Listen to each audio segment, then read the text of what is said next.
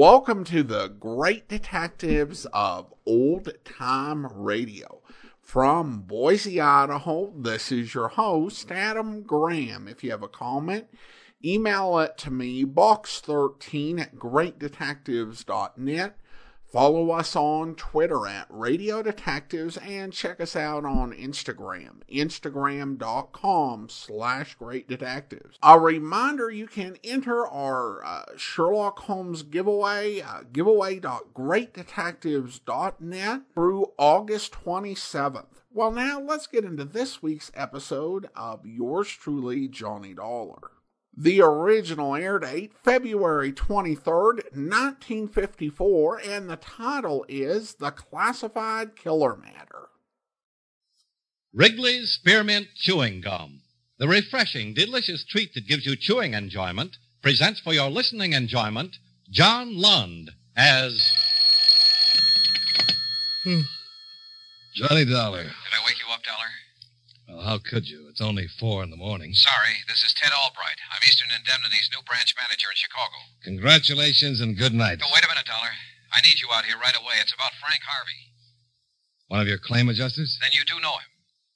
I worked on a lot of cases with him, yeah. Well, you won't work on any more. He's been murdered. I'll take the first plane out.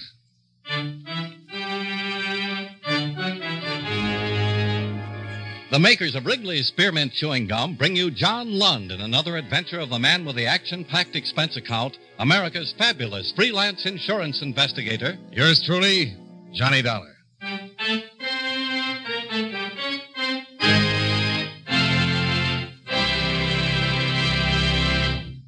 Friends, the makers of Wrigley's Spearmint Gum present these weekly adventures of Johnny Dollar because they know that millions of you enjoy Johnny Dollar. That's true of Wrigley's Spearmint Chewing Gum, too. It's enjoyed by millions, day in and day out. People find that chewing on a smooth, delicious piece of Wrigley's Spearmint Gum somehow makes time pass more pleasantly. Whether you're working, driving, shopping, or just taking things easy, that good, tasty chewing gives you enjoyment and satisfaction. So always keep a package of Wrigley's Spearmint Chewing Gum handy. And whenever you want a refreshing, delicious treat, chew a stick. You'll like it. You really will.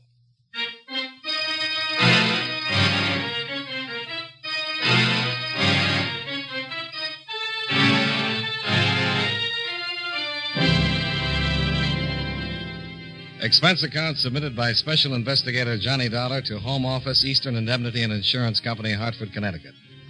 The following is an accounting of expenditures during my investigation of the classified killer matter. Expense account item 1, $71.30. Airfare and incidentals between Hartford and Chicago. I was greeted at the airport by Ted Albright and one of Chicago's winter blizzards. Sorry about this lousy weather, Dollar. It'll slow us up plenty. Oh, no hurry. It'll give you time to fill me in on Frank Harvey. Well, I can tell you everything I know in about a half a minute. Wasn't even in town when it happened. The wife and I were visiting her folks in Milwaukee. The police traced me there at 2 this morning. What did they tell you? All lousy drivers think they own the whole road. Yeah, what did the police tell you? Well, Frank was apparently at the office until 7:15 last night. That's when the night elevator man signed him out in his book. He left the office alone. About an hour and a half later, a truck driver found his body half buried in a snowdrift out on Mannheim Road near the northwest city limits. He'd been shot 3 times at close range. And that's all I know. Well, not very much, is it? Watch what you're doing. All the stupid morons. Everybody thinks he can drive a car. You're kind of on edge, aren't you? Well, who wouldn't be? This thing happening to Harvey, driving back to Chicago in the middle of the night, no sleep. Oh, I'm sorry, Dollar. I guess it all piled up on me. I suppose you want to go right to our offices here. No, I'll check with the police first. You want to drop me off? Sure.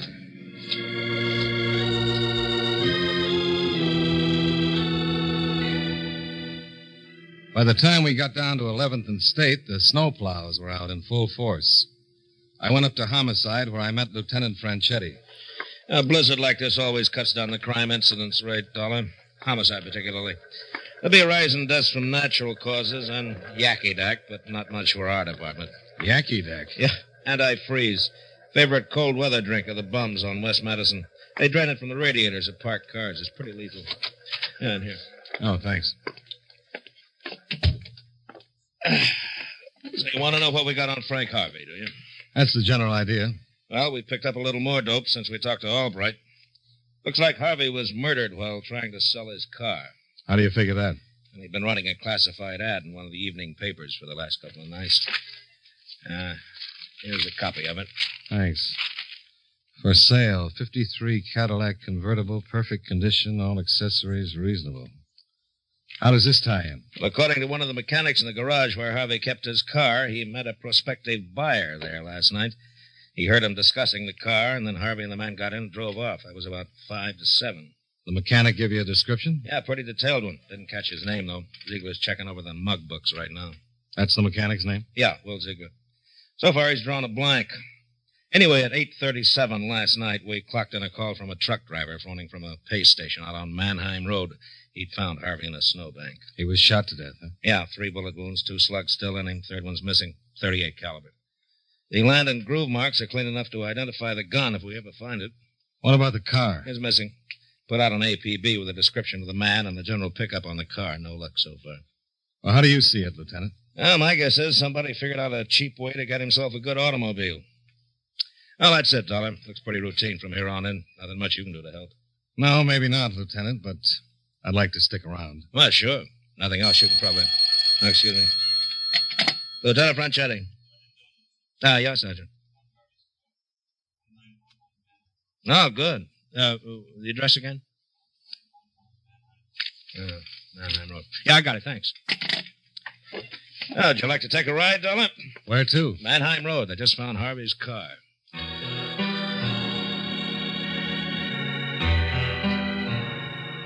It took us some 45 skidding minutes to make our way through the storm out to a beer and hamburger joint on Mannheim Road.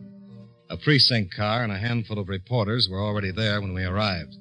A detective sergeant filled us in on the background. The owner of this place came out about an hour ago to open up, Lieutenant. He saw the car parked out there in the parking lot and pulled in. Uh-huh. It's Frank Harvey's car, all right.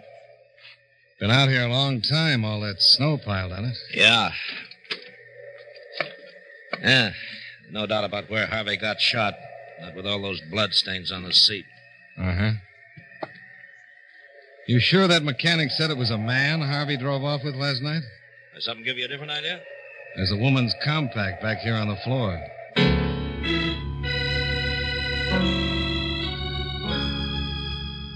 Expense account item 2, $3.80. Cab fare back to your offices in downtown Chicago. We got nowhere talking to the beer joint owner, and there weren't any more physical clues in the car to tell us anything. But I figured maybe Ted Albright could. Just doesn't make sense, Dollar. Why not? Well, you said the garage mechanic saw Frank drive away with a man. How'd a woman get into the picture? Well, I thought maybe you could help us with that. Me? How? Well, you were Frank's boss. You must have got to know him pretty well. Well, sure, but what's that got to do with this woman? Well, did he have any girlfriends? Anybody in particular that he went around with? Oh, no, not that I know of. I'm sure he didn't. A young, single guy making a good salary, driving a 53 Cadillac convertible, and he didn't have any girlfriends? Well, I didn't mean it that way. Sure he did, but there wasn't anybody in particular I knew of. No women involved in any recent adjustments either. Oh, you've been going through Harvey's claim files, huh? Yeah, I thought it might be a good idea. Didn't come up with anything, though. What about life insurance? Yeah, I talked to him about that. All he was carrying was 10,000 GI. Mother was the beneficiary. No motive there. Yeah, looks like the police were right. Somebody was just trying to get himself a car, Chief. Will you get it, Dollar? Yeah, sure. Hello. Is this the insurance company where that fellow worked who was killed? That's right. Who's this? Well, what I want to know is, you guys willing to pay something for finding the guy who done it? Do you know something about it? I know plenty, mister. Yeah, plenty. But I ain't telling nothing without getting paid for it. Not that I don't believe every patriotic citizen should ought to do his duty. But if there's a few bucks lying around, well, a fella's got to make a living these days, you know. Yeah, sure. Suppose we get together and talk it over.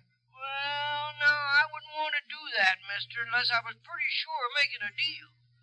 Not that I ain't on the side of law and order, you understand, but it ain't too easy for a guy to get along these days, what with the high cost of living and all. If you have information, you've got a deal. Now, where do we get together? It ain't that I want to chisel you for anything, mister. Always willing to do my duty as a honest citizen. Yeah. Where do we get together? Well, now, my name's Taggart. Spell it with 2 G's. I'm the room clerk at the Biloxi Hotel. Where's that? Well, it's at Wells and Grand. Now, I ain't trying to chisel or anything, mister. It's just that I... Be right there. Expense account item 3, $1.25. Cab fare to the Biloxi Hotel. Expense account item 4, $20. To help the room clerk, Martin Taggart, combat the high cost of living. 2 principal items of which were obviously garlic and bourbon. That's her name right there, wrote on the register. Miss Alma Carter, she calls herself. She checked in here around 9:30 last night. That's right. All kind of scared and frightened looking. Noticed some stains on her coat, too. Looked like blood to me. Oh, not that it's any of my business. I just give them their rooms and collect their money. That's all I'm paid for. All right, let's have the rest of it, Taggart.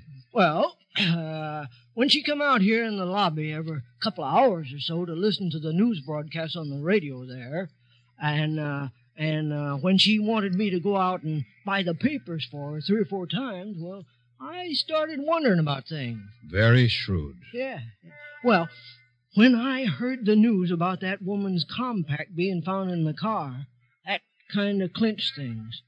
I figured then I'd better put through a call to you. She's in room 14? That's right, room 14. You'll find it right straight down... Thanks.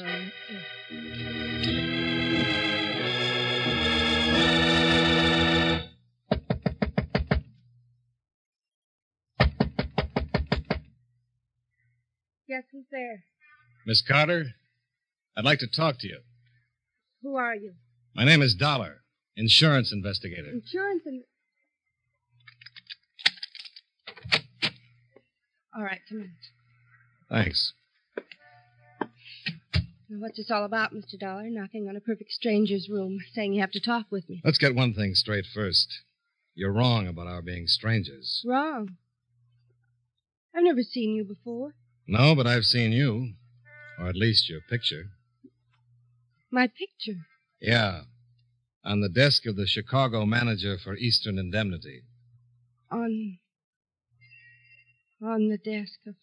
That's right, Mrs. Albright.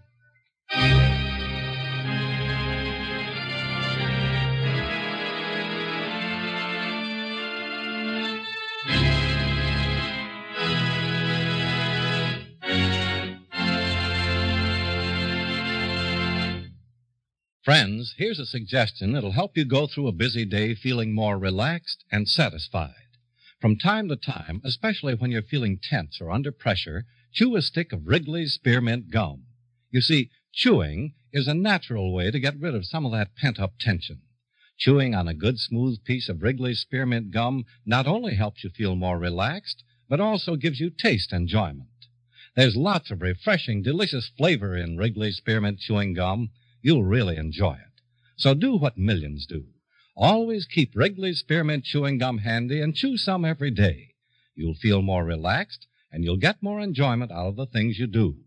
Next time you're at the store, get a few packages of Wrigley's Spearmint Chewing Gum.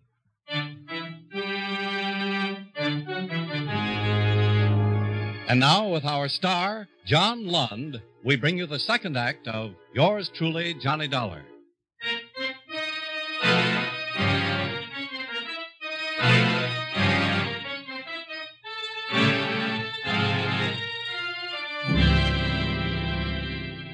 Under the proper circumstances, Mrs. Ted Albright could have been a very attractive woman. Under the circumstances in which I met her, she didn't come even close to making the grade. So you know who I am? You know I'm Ted's wife. You were with Frank Harvey last night? Yes. When he was killed? Yes. What happened, Mrs. Albright? Could I have a cigarette, please? Yeah, sure. Yeah. Thanks. I ran out a couple of hours ago. Didn't help my nerves any. Yeah. Thank you. That helps. All right. What happened, Mrs. Albright? Well, Frank was going to give a prospect a ride in the car last night. He asked me if I'd mind going along. Pretty friendly with Frank, were you? We were good friends. Your husband know that you had this date with him? No, Ted thought I was visiting my folks in Milwaukee. Mm-hmm. Go on. Frank picked me up at the main entrance of the insurance building about 7. This other man was in the car? Yes, in the front seat next to Frank. I got in and sat between him and the door. Did Frank introduce you? He mentioned the man's name, yes, but it was in kind of a mumble. I didn't get it. Okay. What happened then? Well, the man asked Frank if he'd mind driving out to his house so he could have his wife look at the car. He didn't give the exact address, just told Frank to drive out Mannheim Road. Mm-hmm. Go on. We were driving along a lonely stretch of road when the man told Frank to pull over to the side and stop.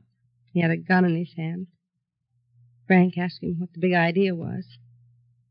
And the man laughed in a kind of crazy way. Pulled the trigger. What happened then? Everything's kind of a blur after that. I think I screamed. Tried to get out of the car. I know I fell to the ground. Then I got to my feet and started running. Did the man chase you? I don't know. I just kept on running, and then I saw that old shack down the road. I ran behind it and hid. I think I fainted then. Sometime later, I got a lift from a passing motorist. He took me into town, and I came here. You've been here ever since? Yes. Why didn't you call the police when you got into town? Don't you realize what happened? I was out with a man who wasn't my husband. Involved in a murder. I couldn't tell anyone. It was my only chance to avoid being involved in a scandal. Can't you understand that? No, I can't. And I don't think Frank Harvey could either.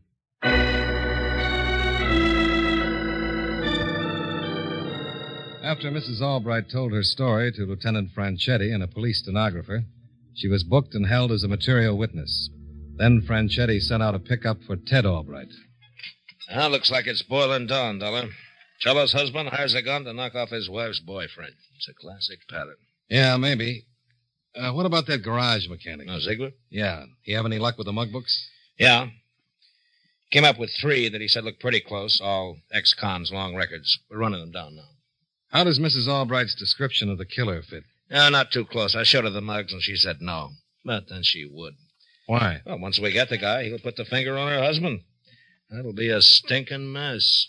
Well, it's not exactly reminiscent of a rose right now.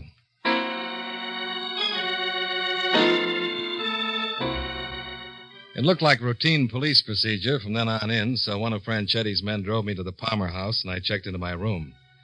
I was looking forward to a hot shower, but I didn't quite make it. Johnny Dollar. This is Albright, Dollar. I've got to talk to you. Where are you? Down in the lobby. Come on up.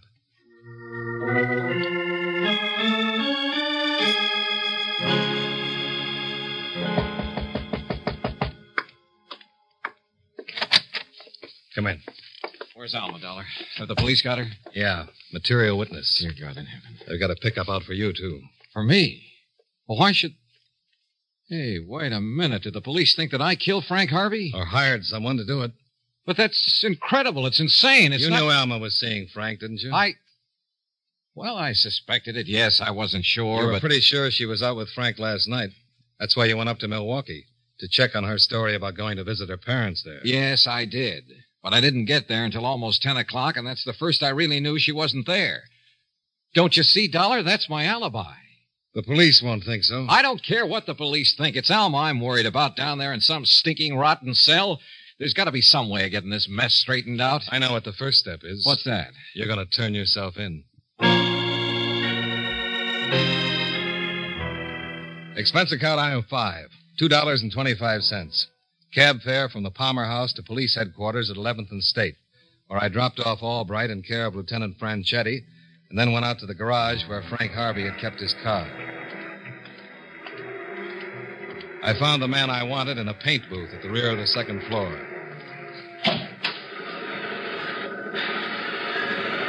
Ziegler? Your name's Ziegler? What'd you say, Mac? I'm looking for Will Ziegler. Is that you? Yeah, that's right, Mac. What can I do for you? My name is Dollar. Huh? I'm an insurance investigator. Yeah, that's so. I'd like to ask you a few questions. Oh, hey, I get it, Mac. Insurance investigator. Yeah, that guy Harvey, he was in the same racket, wasn't he? You know, the guy who got killed. Yeah, that's right. Yeah, it was rough. Guy getting himself bumped off that way, real rough. I was standing right there when he and the joker who done it drove off, you know. Yeah, that's what I wanted to talk to you about. Yeah, sure, Mac. Be glad to tell you what I can, but I already gave that lieutenant, what's his name? Franchetti? Yeah. Yeah, I already gave him all the dope. I picked out 2 or 3 guys from that Rogues Gallery book that looked like the joker I seen. Had you ever seen that man down here before? I couldn't swear it, Mac. But I don't think I ever seen the guy before, no. What about Ted Albright? Who? Ted Albright. He was Harvey's boss. Ever see him down here? Albright. Albright, Now, the name don't mean anything, Mac. Could be he's a customer here, but I never run across him. Okay, let's get back to this man who drove off with Harvey. All right. Did you notice anything strange about him? Anything different, peculiar? No, that's the trouble. Like I told that lieutenant, you never can tell about them kind of jokers. What kind? You know, them psychos. Like that guy is. Oh, you figure he's a psycho? Oh, sure, has to be. I got it all figured out. Yeah? How's that, Zeke? Look, here's a guy, sees an ad in the paper. Car for sale. So he figures he'll meet the guy who run the ad, drive out on some lonely stretch of road, bump him off, and make away with the car. Just don't make sense. Why not? Any guy who's in the hot car business don't go through all that trouble. And letting people see him besides. He picks out some nice-looking jalopy parked on the street, picks a lock, jumps the ignition, whoop, he's off. Clean. Get what I mean? Yeah, I get what you mean. Sure, but this guy don't do it that way. He puts himself in a spot where I can see him. And even worse, when Harvey picks up that dame in front of that insurance building, he don't back out of the deal. He bumps Harvey off with one perfectly good witness sitting right there beside him. The guy has to be a psycho. Seems to make sense. Sure. I got it all figured. Look, when that lieutenant, what's his name? Franchetti. Yeah, Franchetti. When he picks up them 3 guys I put the finger on, all he's got to do is find out which one's the psycho. That'll be the guy he's after. But look, I got to get back on the job, Mac. Guy wants it by 5 this afternoon. I hope I helped you out, Mac. Let me know if you get that guy, huh? Yeah. I'll let you know.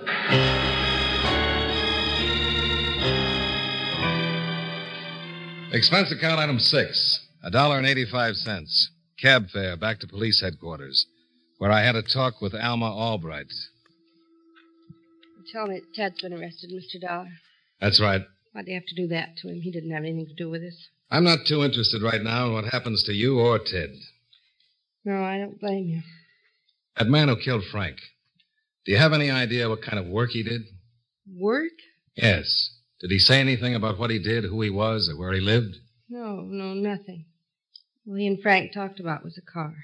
Was there anything peculiar about his hands or his clothes or anything like that? No, nothing. Wait a minute, his clothes. Yeah, what about him? There was a kind of a faint, sweet odor I noticed, like... Nail polish remover, maybe? Yes, that's it, nail polish remover. How did you know? Does that have anything to do with Frank's death? I'm not sure.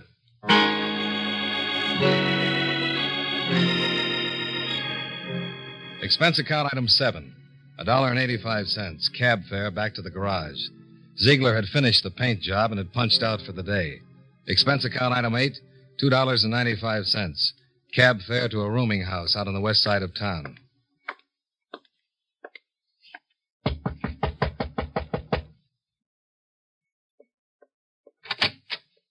Hey.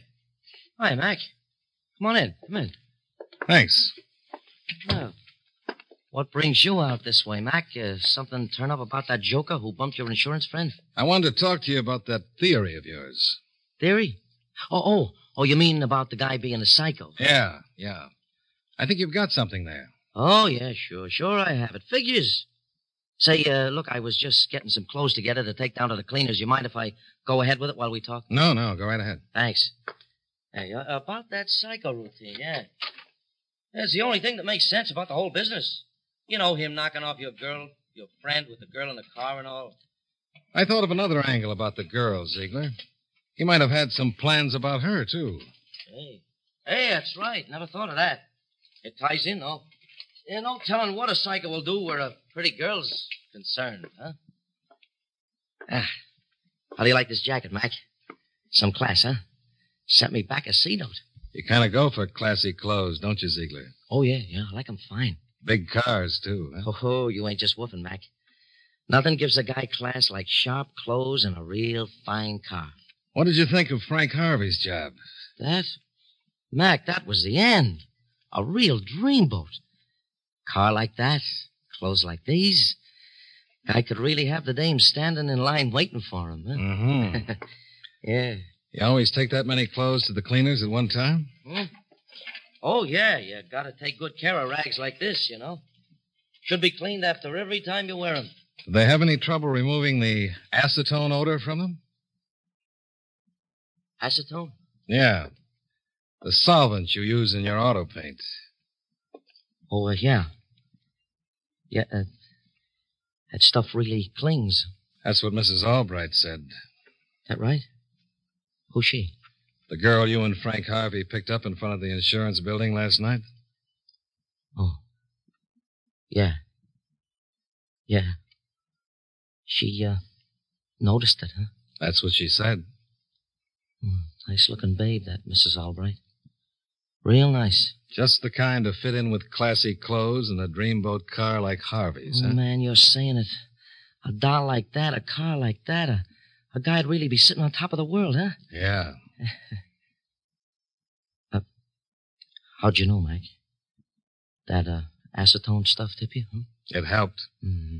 Your crack at the garage about picking up the girl was the real tip. Yeah, that's right. I shouldn't have known about that, should I? How do you like that? Always did shoot off my mouth too much. Well, you want to ride in with me or wait till the cops get out here?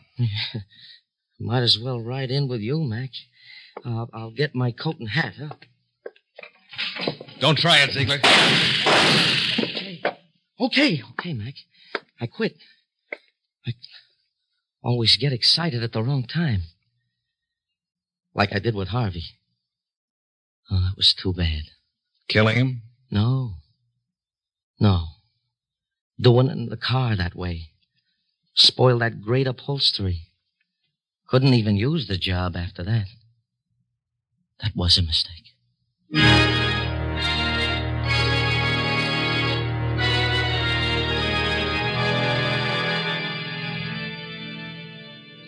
Expense account item 9, $17.50. Food and hotel bill.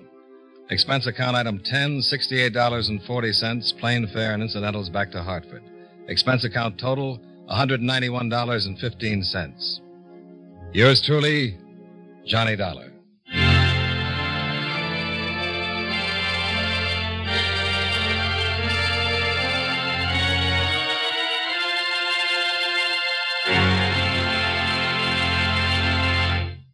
Friends, when you've got a package of Wrigley's Spearmint Chewing Gum with you, you're all set for refreshment and enjoyment at any time. At work, at home, in your car, wherever you are, just slip a stick of delicious Wrigley's Spearmint Gum in your mouth and keep on with what you're doing. See how refreshing that lively spearmint flavor tastes, how it cools your mouth and helps keep your throat moist. Enjoy the good chewing, too.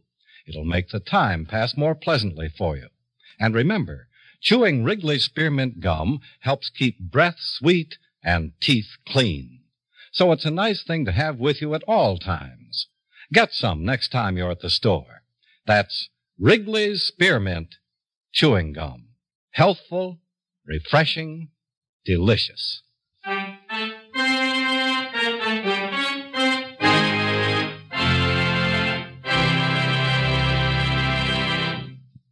Yours truly, Johnny Dollar, brought to you by Wrigley's Spearmint Chewing Gum, stars John Lund in the title role and was written by Sidney Marshall with music by Eddie Dunstetter. Featured in tonight's cast were Bob Bailey, Bill Conrad, Junius Matthews, Virginia Gregg, Sidney Miller, and Fred Mackay. Yours truly, Johnny Dollar, is produced and directed by Jaime Del Valle.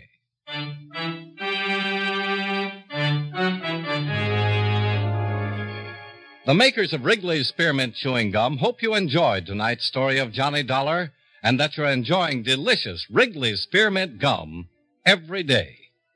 This is Charles Lyon inviting you to join us again next week at this same time when from Hollywood, John Lund returns as Yours truly, Johnny Dollar.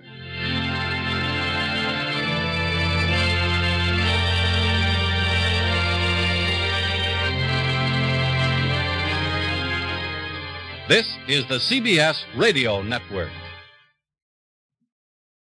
Welcome back. Well, the alert listeners will notice the voice of Bob Bailey as Ted Albright. And that is indeed the case. Bob Bailey guest starred on Johnny Dollar before taking the lead role. I will say that it's nice to hear that clearly. The first time we played this, the copy we had of this episode was not nearly as high quality. So I read in John Abbott's book that it was the case that Bob Bailey was the insurance agency, which he based on what he'd gotten from Terry Samuelson's logs. And when I listened to it, the voice sounded like, that could be Bob Bailey. But the recording is really scratchy. I'm taking you gentlemen's word for it. But here, no need to take anyone's word for it. It is crystal clear that it's Bob Bailey. And this was actually really enjoyable. It's nice to actually hear the episode and be able to make out all of the voices clearly, because those sound quality issues, can really take away. There can be some fun and some good stories to enjoy, despite bad audio quality, but sometimes if you can just sit down and enjoy the story and not have to be like, okay, what did that guy say? It's a lot more enjoyable. This episode was just a really good story, good mystery, good twist, great cast. And so another advantage of going through this series a second time is just being able to play higher quality encodes of, shows we played, 10 years ago. Now, the hook for the episode comes to the perils of selling stuff as a private party through classified ads, or buying for that matter. And while classified ads are not as used as they used to be, the problem will continue. There have been stories about things happening to people buying off of Craigslist or off of Facebook Marketplace. Whatever technology is being used, however the transactions being done, you really have to take steps for safety. It's a challenge with a car because reasonably, someone's going to want to test drive a car before buying it or to see how it drives. And you don't just want to have someone drive off with your vehicle. Yeah, you may never get it back. I did love Lieutenant Franchetti and his simple cases because essentially it's, the way he talked, it's like, okay, well, we've got this scenario and we're just going to go with it. He was killed because somebody wanted the car, and it was just a plan to steal the car.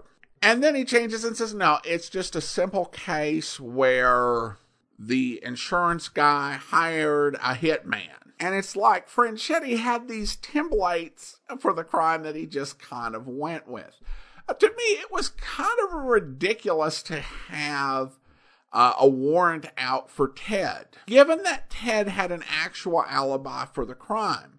And certainly it would be a theory that Ted had hired a hitman to take out the guy his wife was cheating with. But to have any case against Ted, you actually had to track down the hitman. Of course, didn't exist. The first theory was closer to the truth than the second, but there was nothing simple about this guy, who definitely was a bit messed up, but Johnny handled it very well in the end. Well, listener comments and feedback, and we have an email from Lawrence regarding the Sherlock Holmes episode.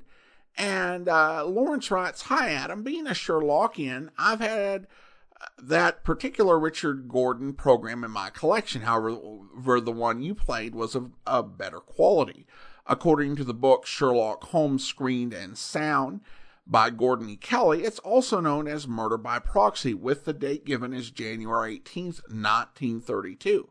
I love enjoying the various actors in old-time radio shows, and 9 times out of 10, if at the end of the program they list the actors from the performance, I'm usually correct. Upon listening to this one, I'm almost certain that it is Agnes Moorehead as the landlady. This would be around the time she was living in New York, working with Orson Welles in the Mercury Theater. I'm almost positive that she was in another Sherlock Holmes episode entitled The Red Circle from 1941 with Rathbone Bruce, where she portrayed Mrs. Warren. But since they didn't have a cast list at the end, I can't be certain. Anyway, keep up the fine work that you do. Well, thank you so much, Lawrence. I appreciate the email. Oh, goodness. The pre-Rathbone Bruce Sherlock Holmes episodes. It can be such a challenge. The series was on for 9 years, off and on, before Basil Rathbone and Nigel Bruce had their first season. We've got a total of 5 episodes, and the dates can be so confusing. And the title, Murder by Proxy, sounded familiar, and I did a search. I had played that episode, but I had it labeled as a Lewis Hector episode. I have no idea why I did that, because the recording clearly states that Sherlock Holmes was played by Richard Gordon. If I was thinking one thing, it was that sometimes things get copied onto a radio program that are not actually part of it. Like someone will copy in some end credits. Like, there'll be an episode of a series that they'll say, oh, this is missing ending credits. You know what I'll do? I will go ahead and I will grab ending credits from another series and I will just copy it onto this program so that it makes sense. The problem becomes that oftentimes the cast isn't the same, or there are many details that are different, and it's generally just a bad practice. But some people are like, yeah, I want this to seem like it's a complete recording, like it has ending credits, so we'll put ending credits on even if it doesn't match this episode. And I'd been through multiple sites dealing with trying to date this thing. I think that, for most episodes of programs I play on Great Detectives, I've got a very precise date. For this episode, I wrote 1933 or 1935, or who knows. It was just impossible today. Your book says January 1932. Mine says May of 1932. And I won't even try to guess who's right on that. In terms of Agnes Moorehead, you could be right. She wasn't working with Orson Welles at this point, it should be said. Orson Welles was a strapping lad of 17 who had gotten himself hired at a theater in Dublin by claiming to be a Broadway star. Eventually he would get there, but that wasn't necessarily true at the time. Well, it wasn't true at the time. And then ended up doing work in England, work in North Africa. And the first mention I have of him in America is in 1933 in the Mercury Theater stuff. Didn't start till a bit later. But Agnes Moorehead was actually in her 30s and really was kind of a struggling actress during this period. She would take whatever work she could get. In fact, she actually went 4 days without food at one point. Literally the starving artist situation. So if she could have gotten an appearance on Sherlock Holmes, she certainly would have taken it. Thanks so much for the email. And again, I'm sorry for identifying it as a previously uncirculated episode. It was just a newly correctly identified episode with better sound quality. And I'll try to make the log on the website clear. So 1 episode added to Richard Gordon and 1 episode removed from the Lewis Hector run. Now it's time to thank our Patreon supporter of the day. And I want to go ahead and thank Joshua. Joshua has been one of our Patreon supporters since February of 2016, currently supporting us at the Shamus level of $4 or more per month. Again, thanks so much for your support, Joshua. And that will do it for today. If you are enjoying this podcast, please be sure to rate and review it wherever you download the podcast from. And also give us a recommendation and a review on Facebook if you're over there. We will be back next Tuesday with This Is O'Shea. And next Friday with another episode of Yours Truly, Johnny Dollar. But coming up tomorrow, join us with Jace Pearson and Tales of the Texas Rangers, where... Morning, Sheriff. Morning, Lenny. I figured you'd be coming around. Oh, you heard what's happened. Yeah. This is Ranger Jace Pearson, Lenny. He wants to ask you some questions. Sure. When'd you see Arlene Rankin last, Lenny? Yesterday afternoon at the Sutton funeral. Everybody in town was there, I guess. You talked to her? For a few minutes. I asked her to go to the basketball game at the school gym, but she couldn't. She'd already promised to sit for the Purvis folks. I see. What happened between Arlene and Dave Fenton, do you know? They just busted up, that's all. How'd he take it? Well, he could be pretty nasty when things didn't go the way he wanted. He called her up a lot after that, wanted to patch things up, but Arlene wouldn't have any of it. He got good and sore a couple of times. Do you think Arlene was frightened by him? Well, sure, the guy was crazy jealous and never knew what he might do. I hope you'll be with us then. In the meantime, do send your comments to box13@greatdetectives.net. Follow us on Twitter at Radio Detectives and check us out on Instagram. Instagram.com/Great Detectives. From Boise, Idaho, this is your host, Adam Graham, signing off.